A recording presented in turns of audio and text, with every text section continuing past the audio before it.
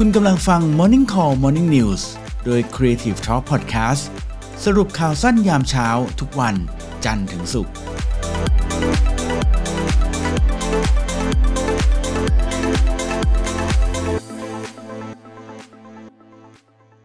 ขอต้อนรับนะฮะนักข่าวของเราในวันนี้นะฮะนักข่าวคนหนึ่งถาปนิชนะฮะสวัสดีค่ะวันนี้คุณถาปนิชนี่ฉันนะกดมือรัวๆเลยนะตอนคุณบอกว่าคุณจะขอบคุณสปอนเซอร์เนี่ย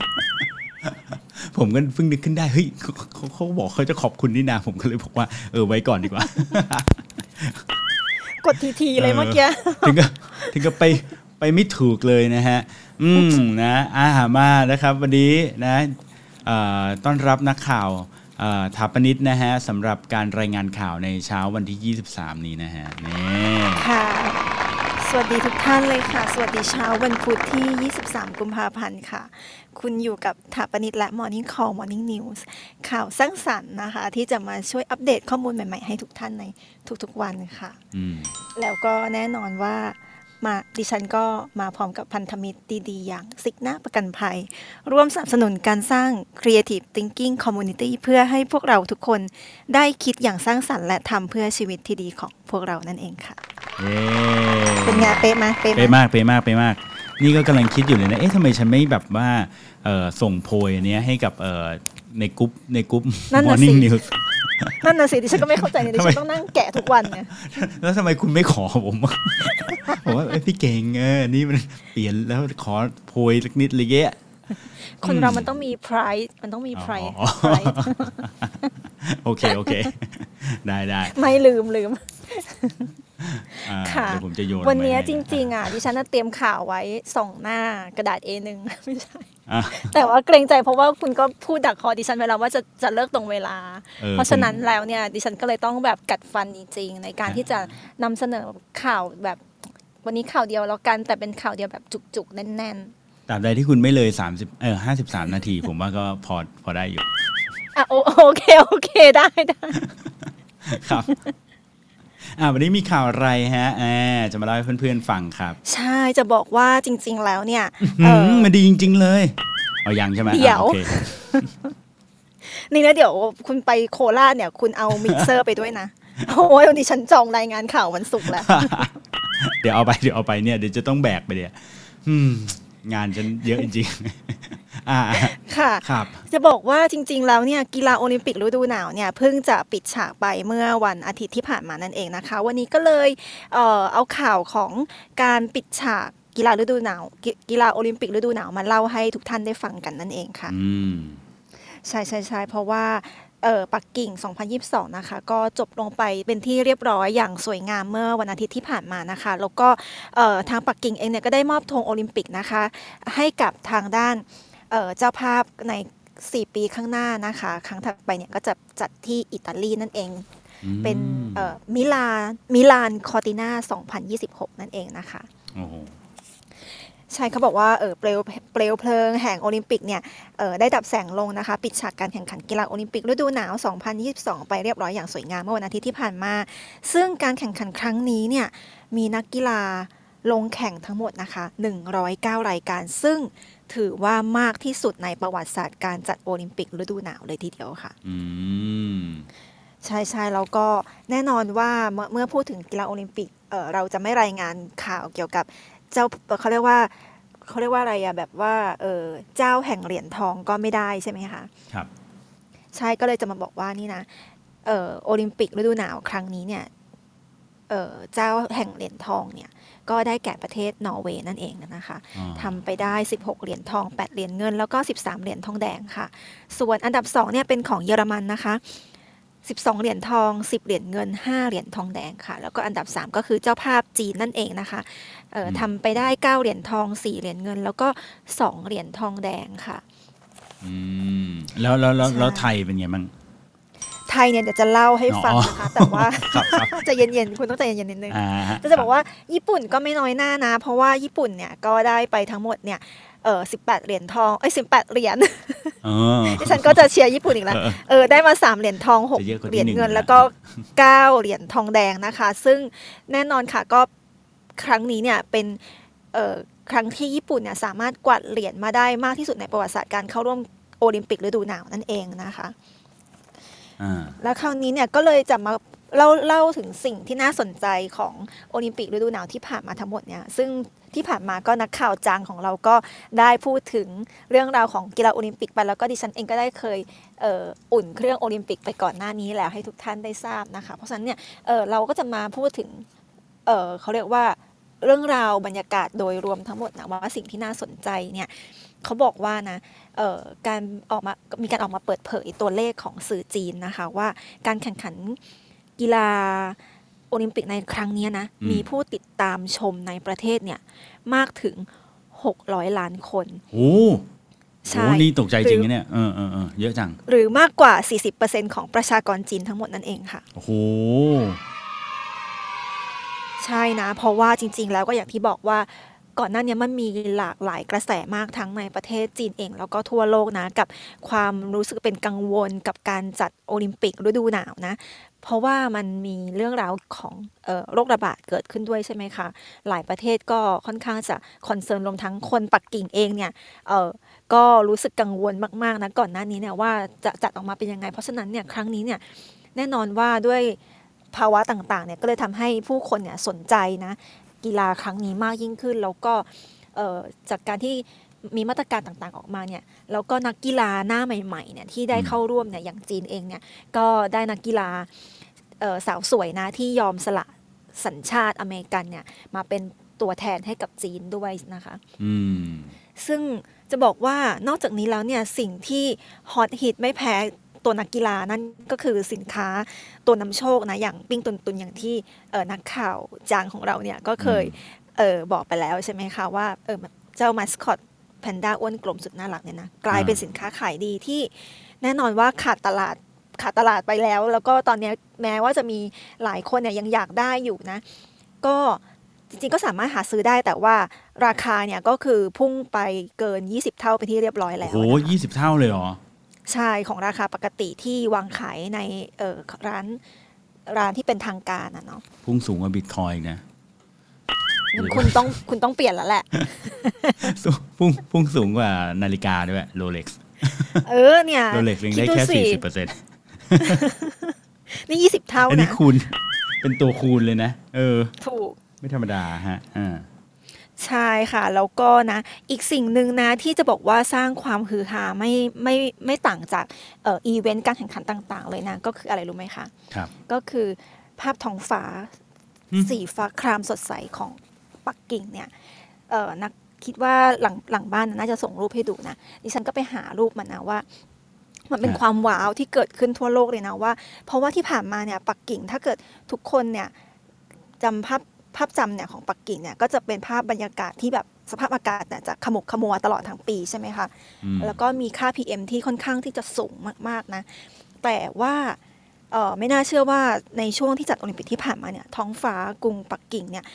สวยทุกวันเลยเป็นสีฟ้าครามนะแล้วก็อากาศเนี่ยค่อนข้างที่จะใสมากๆนะคะซึ่งจริงๆแล้วเนี่ยจะบอกว่ามันเป็นผลนะมาจากความพยายามของรัฐบาลจีนในการดำเนินมาตรการเพื่อส่งเสริมการพัฒนาเมืองสีเขียวตามคอนเซปต์กรีนโอลิมปิกนั่นเองค่ะทำหลายอย่างมากเลยจะบอกว่าไม่ว่าจะเป็นการปิดและโยกย้ายโรงงานผลิตนะที่ไม่เป็นมิตรต่อสิ่งแวดล้อมการยกระดับอุตสาหกรรมการผลิตสู่สมัยใหม่การปิดกิจการที่ก่อให้เกิดมลพิษและการเปลี่ยนแหล่งพลังงานไปสู่พลังงานที่สะอาดกว่าเพื่อลดการใช้พลังงานและปล่อยมลพิษนั่นเองค่ะซึ่งด้วยความพยายามดังกล่าวนะตั้งแต่ปี 2018 ที่ผ่านมาเนี่ย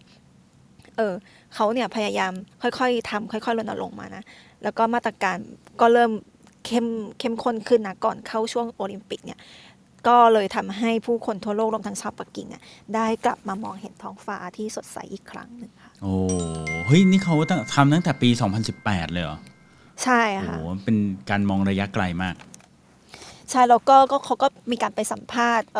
เขาเรียกว่าประชาชนชาวปักกิ่งด้วยนะถึงเรื่องนี้ว่ารู้สึกยังไงมันก็มีทั้งเสียงที่รู้สึกดีใจนะว่าแบบไม่ได้เห็นท้องฟ้าสีฟ้าใสอย่างเงี้ยมาหลายปีมากๆแล้วกับอีกฝั่งนึงเนี่ยก็มีความกังวลว่าหรือมันจะใส่เฉพาะช่วงโอลิมปิกหรือเปล่าหลังจากนี้มันยังจะใส่อยู่ไหมอย่างเงี้ยเขาก็เรียกร้องนะว่าอยากให้รัฐบาลเนี่ย กำหนดมาตรการแล้วก็ทำด้วยความยั่งยืนนะเนาะถ้าเกิดว่าทำได้แล้วก็น่าจะทำต่อไปเรื่อยๆเนาะใช่นั่นแหละดิฉันก็รู้สึกว้าวมากเพราะว่าที่ญี่ปุ่นก็ออกข่าวว่าปักกิ่งกลับมาท้องฟ้าสวยอีกครั้งแล้วญี่ปุ่นเป็นไงญี่ปุ่นก็ขมุกขมัวไหมญี่ปุ่นวันนี้คือจะบอกว่าวันนี้ท้องฟ้าใสมากค่ะจากบ้านดิฉันเนี่ยมองเห็นภูเขาไฟฟูจิได้แบบเฮ้ยจริงเหรอสวยมากจริงๆบ้านคุณวิวดีขนาดนี้เลยเนี่ยแน่นอนที่สุดค่ะจะบอกว่าโดยเฉพาะเขาบอกว่าจริงๆแล้วเนี่ยหน้าหนาวเนี่ยจะเป็นช่วงที่เราจะมองเห็นภูเขาไฟฟูจิได้สวยที่สุดนะเพราะว่าอากาศมันแห้งแล้วก็ด้วยความที่อากาศมันแห้งเนี่ยมันก็จะไม่ขมุกขมัวใช่ไหมแล้วเราก็จะเห็นได้ไกลใช่แล้วก็ปกติถ้าเป็นแบบหน้าอื่นเนี่ยก็จะมีเมฆเนี่ยมาบังยอดภูเขาไฟฟูจิบ่อยๆเราก็จะทำให้เราอาจจะแบบไม่ค่อยมีโอกาสได้เห็นภูเขาไฟฟูจิแบบที่เป็นสวยๆใช่ชัดๆวันนี้ก็คือสวยมากประกอบกับดิฉันนะคะวันนี้ก็รายงานข่าวนอกสถานที่นะคะวันนี้ก็มาชมดอกบ๊วยค่ะนี่โหจริงเหรอเนี่ยทำไมดูแบบชอบแบบเล่าให้พวกเราอิจฉาชมดอกบ๊วยแน่นอนที่สุดใช่คือหมายความว่าไงเดินชมอย่างเงี้ยนะฮะหรือว่านั่งอยู่เฉยๆแล้วชมหรือยังไงเวลาชมนี่เขาชมกันยังไงผมอยากรู้ใช่ค่ะก็คือจริงๆแล้วเนี่ยทุกคนเนี่ยอาจจะคิดว่าเฮ้ยถ้าเกิดแบบญี่ปุ่นต้องซากุระหรือเปล่าอะไรเงี้ยแต่จริงๆแล้วเนี่ยก่อนจะไปถึงช่วงซากุระเนี่ยเขาบอกว่าจริงๆแล้วเนี่ยการชมดอกไม้เนี่ยมันเริ่มจากการชมดอกบ๊วยนะมาตั้งแต่1,000 ปีที่แล้วนะตั้งแต่สมัยเฮอันเนี่ยซากุระนี่มาทีหลังเพราะฉะนั้นแล้วเนี่ยสมัยก่อนเนี่ยเขาก็จะปลูกต้นบ๊วยเนาะแล้วก็ช่วงก่อนจะเข้าใบไม้ผลิเนี่ยดอกบ๊วยเนี่ยมันก็จะเริ่มบานนะแล้วก็ส่งกลิ่นหอมจะบอกว่ามันจะไม่เหมือนกับอารมณ์ไปดูดอกซากุระนะเพราะว่าซากุระเนี่ยต้นจะใหญ่ใช่ไหมคะแล้วก็เราก็จะต้องแหงนหน้ามองดูอะไรเงี้ยแต่ด้วยความที่ต้นบ๊วยอ่ะต้นเขาจะเตี้ยๆนะประมาณความสูงประมาณดิฉันเนี่ยแหละค่ะ150อะไรประมาณนี้โอเคได้ฮะโอ้โหเห็นภาพเลยฮะใช่แล้วก็คือเพราะฉะนั้นเนี่ยเราก็จะคือนอกจากดูความงดงามดูสีของดอกบ๊วยแล้วเนี่ยเราจะได้กลิ่นสัมผัสแล้วก็ดูความอ่อนช้อยของต้นนะที่มันคดโค้งไปตามสภาพระยะเวลาที่เขาเติบโตขึ้นนะผมก็เพิ่งรู้นะเนี่ยว่าต้นไม่สูงเนาะทีแรกคิดว่าต้นสูงเหมือนซากุระแต่ว่าแค่ดอกไม่เหมือนกันแต่ถ้าเป็นซากุระจริงๆต้นจะสูงนะใช่ไหมต้องแหงนมองแต่ถ้าต้นบ๊วยนี่มันจะสูงเท่าเราเลยนะประมาณนี้150เพราะฉะนั้นเนี่ยเราก็จะได้กลิ่นของดอกไม้เนี่ยที่แบบเป็นกลิ่นหอมๆหวานๆนะก็คือได้ทั้งภาพที่แบบว่าอาหารตาแล้วก็ได้กลิ่นด้วยนะผมไม่เคยได้ยินเรื่องการไปดูดอกต้นบ๊วยเลยนะใช่ไหมเพราะว่าทุกทีคนไทยเราก็จะมีแต่ซากุระฮะใช่ก็ลองเปลี่ยนลองเปลี่ยนช่วงเวลาเนี่ยดูว่าอันไหนเนี่ยคือความงามเนี่ยมันต่างกันในรูปแบบของแต่ละแบบนะแต่เขาเนี่ยก็อยากให้ลองมาเปลี่ยนบรรยากาศดูจากการที่ชมซากุระเนี่ยลองมาชมดอกบ๊วยดูนะในช่วงที่อากาศยังหนาวอยู่เนี่ยเขาก็ต้องไปช่วงอากาศหนาวงี้ใช่ไหมใช่ค่ะเพราะช่วงนี้ยังอากาศหนาวอยู่แต่ว่าจากพยากรณ์อากาศเนี่ยก็คืออาทิตย์หน้าเนี่ยน่าจะเริ่มอุ่นขึ้นบ้างแล้วนี่ก็คือจะเป็นเขาเรียกอรรถรสในการชมดอกบ๊วยนะท่ามกลางอากาศหนาวแต่อย่างไรก็ตามคุณสิทธิคะข่าวโอลิมปิกของดิฉันยังไม่จบค่ะอ้าวเหรอผมก็ชวนคุยนอกเรื่องต่อฮะ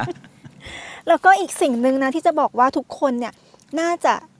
จับตามองนะในเรื่องของมาตรการจัดโอลิมปิกในครั้งนี้นะก็คือ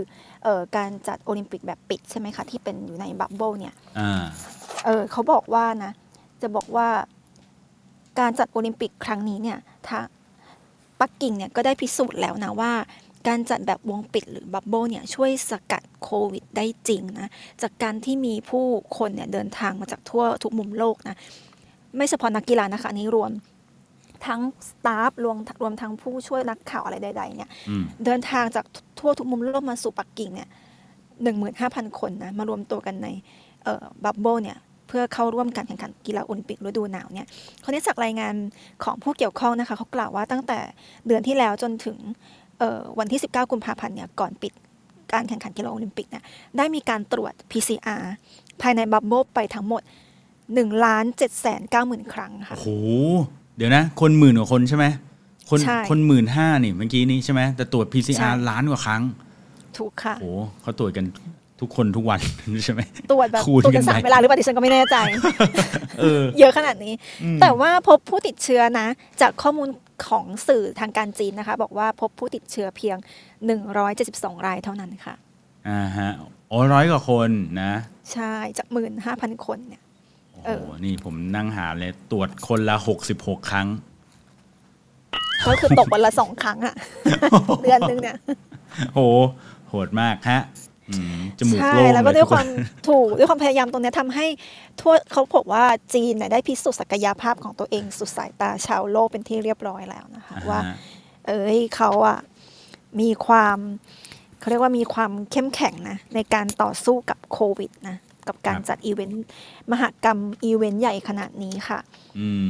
ใช่แล้วก็คราวนี้จะพามาดูผลงานนักกีฬาไทยนะซึ่งถึงแม้ว่าคราวนี้เนี่ยตัวแทนของเราทั้ง4ท่านเนี่ยจะพลาดเหรียญรางวัลไปนะแต่ก็ต้องชื่นชมกับความตั้งใจนะแล้วก็ผลงานโดยเฉพาะนะคะคุณมาร์คจันเหลืองเนี่ยเป็นนักกีฬาตัวแทนทีมชาติไทยที่ลงแข่งมากที่สุดนะทั้งหมด4 รายการเลยแล้วก็แต่ละรายการเนี่ยก็ทำได้คือทำได้จบตามคอร์สทั้งหมดนะคะซึ่งเขาเนี่ยลงทั้งหมด4 รายการก็จะมีประเภทสกีที่เป็นเขาเรียกว่าสกีอะลอนดิฉันก็ภาษาอังกฤษดิฉันก็ไม่ค่อยแม่นมาแต่ก็คือคล้ายๆกับอารมณ์มาราธอนระยะไกลนะคะเพราะว่าก็คือเป็นสกี30 กิโลเมตรนะคุณขึ้นเขาเนี่ยใช่แล้วก็แข่งจนจบตกใจจริงนะเนี่ยใช่เพราะว่าแข่งจนจบด้วยเพราะว่านักกีฬาบางคนนี่ก็สู้ไม่ไหวนะก็แข่งไม่จบก็มีค่ะด้วยสภาพอากาศช่วงที่ผ่านมาก็ค่อนข้างย่ำแย่นะช่วงที่แข่งเนี่ยแล้วก็มีสปรินต์ฟรีสไตล์นะจบอันดับที่52ซึ่งถือว่าเป็นอันดับที่เจ้าตัวเนี่ยเขาบอกว่าเป็นสถิติที่ดีที่สุดเท่าที่เขาเคยทำได้มานะแล้วก็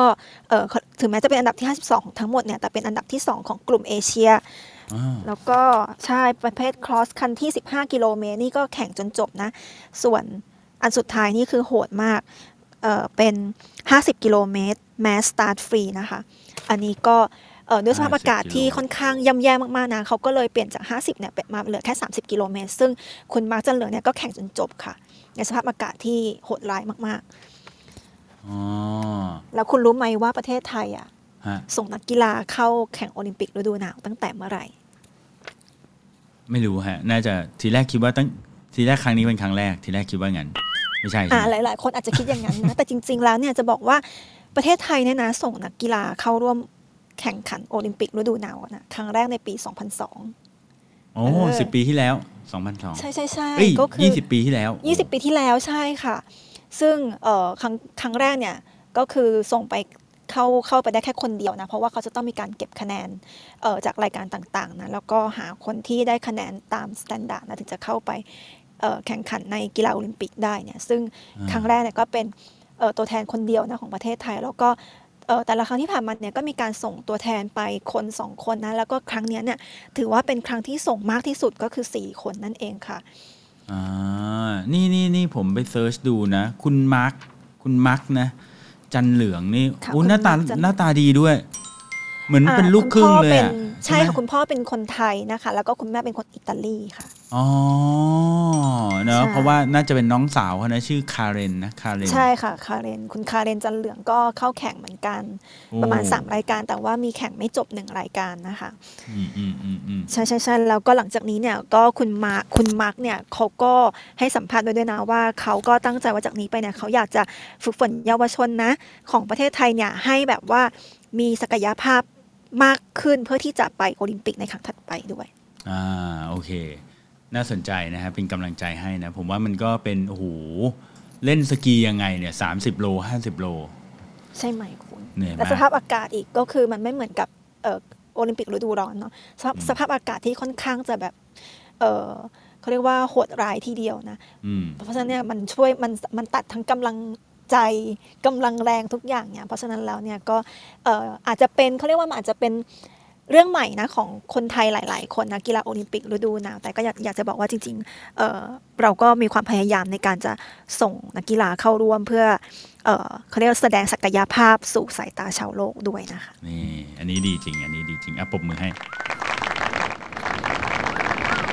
ค่ ข่าวดิฉันก็ประมาณนี้แต่จะบอกว่า ครับผมไม่ก จ ล้า ริงๆ ขัด เตรียม เล ไว้ ย 2 เรื่อง อ๋อเหรอ แต่ก็กลัวแบบว่า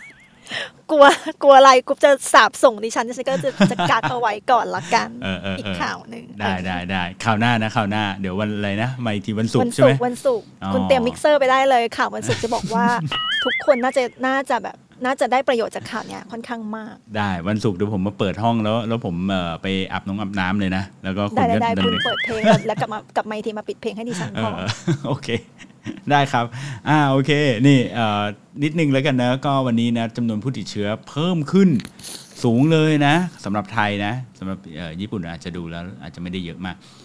จากเดิมเนี่ยเราอยู่ประมาณ 18,000 วันนี้พุ่งขึ้นมาเป็น 21,232 คนนะโอ้ นั่นไงจะตามญี่ปุ่นมาละสิ ผู้เสียชีวิตอยู่ที่ 39 คนนะก็พุ่งขึ้นเรื่อยๆเลยนะตอนนี้พบผู้ติดเชื้อเนี่ยประมาณ 20% จากการตรวจนะตรวจเท่าไหร่ก็เจอประมาณ 20% ก็แสดงว่าถ้าเจอ20,000 นี่แสดงว่าเราตรวจ100,000 คนเองใช่ไหม โอ้เหรอคะนะถ้าเราตรวจเยอะกว่านี้อาจจะเจอเยอะกว่านี้เอาล่ะตอนนี้ก็ทางสาธารณสุขก็ค่อนข้างจะกังวลเรื่องนี้นะเขาก็เลยเพิ่มมาตรการเพิ่มความเขาเรียกว่าความระมัดระวังเป็นระดับที่4อย่างที่บอกนะก็งดแบบหลีกเลี่ยงการแบบไปเจอกันอะไรแบบนี้นะโอเคค่ะยังไงก็ทุกคนก็กาดอย่าตกนะคะครับผมโอเคครับก็วันนี้ประมาณนี้เดี๋ยวถัปนิดขอตัวไปชื่นชมความงามของดอกบัวต่อก่อนนะคะนั่นน่ะสินะขอให้มีความสุขนะฮะ โอเคสวัสดีครับสวัสดีค่ะ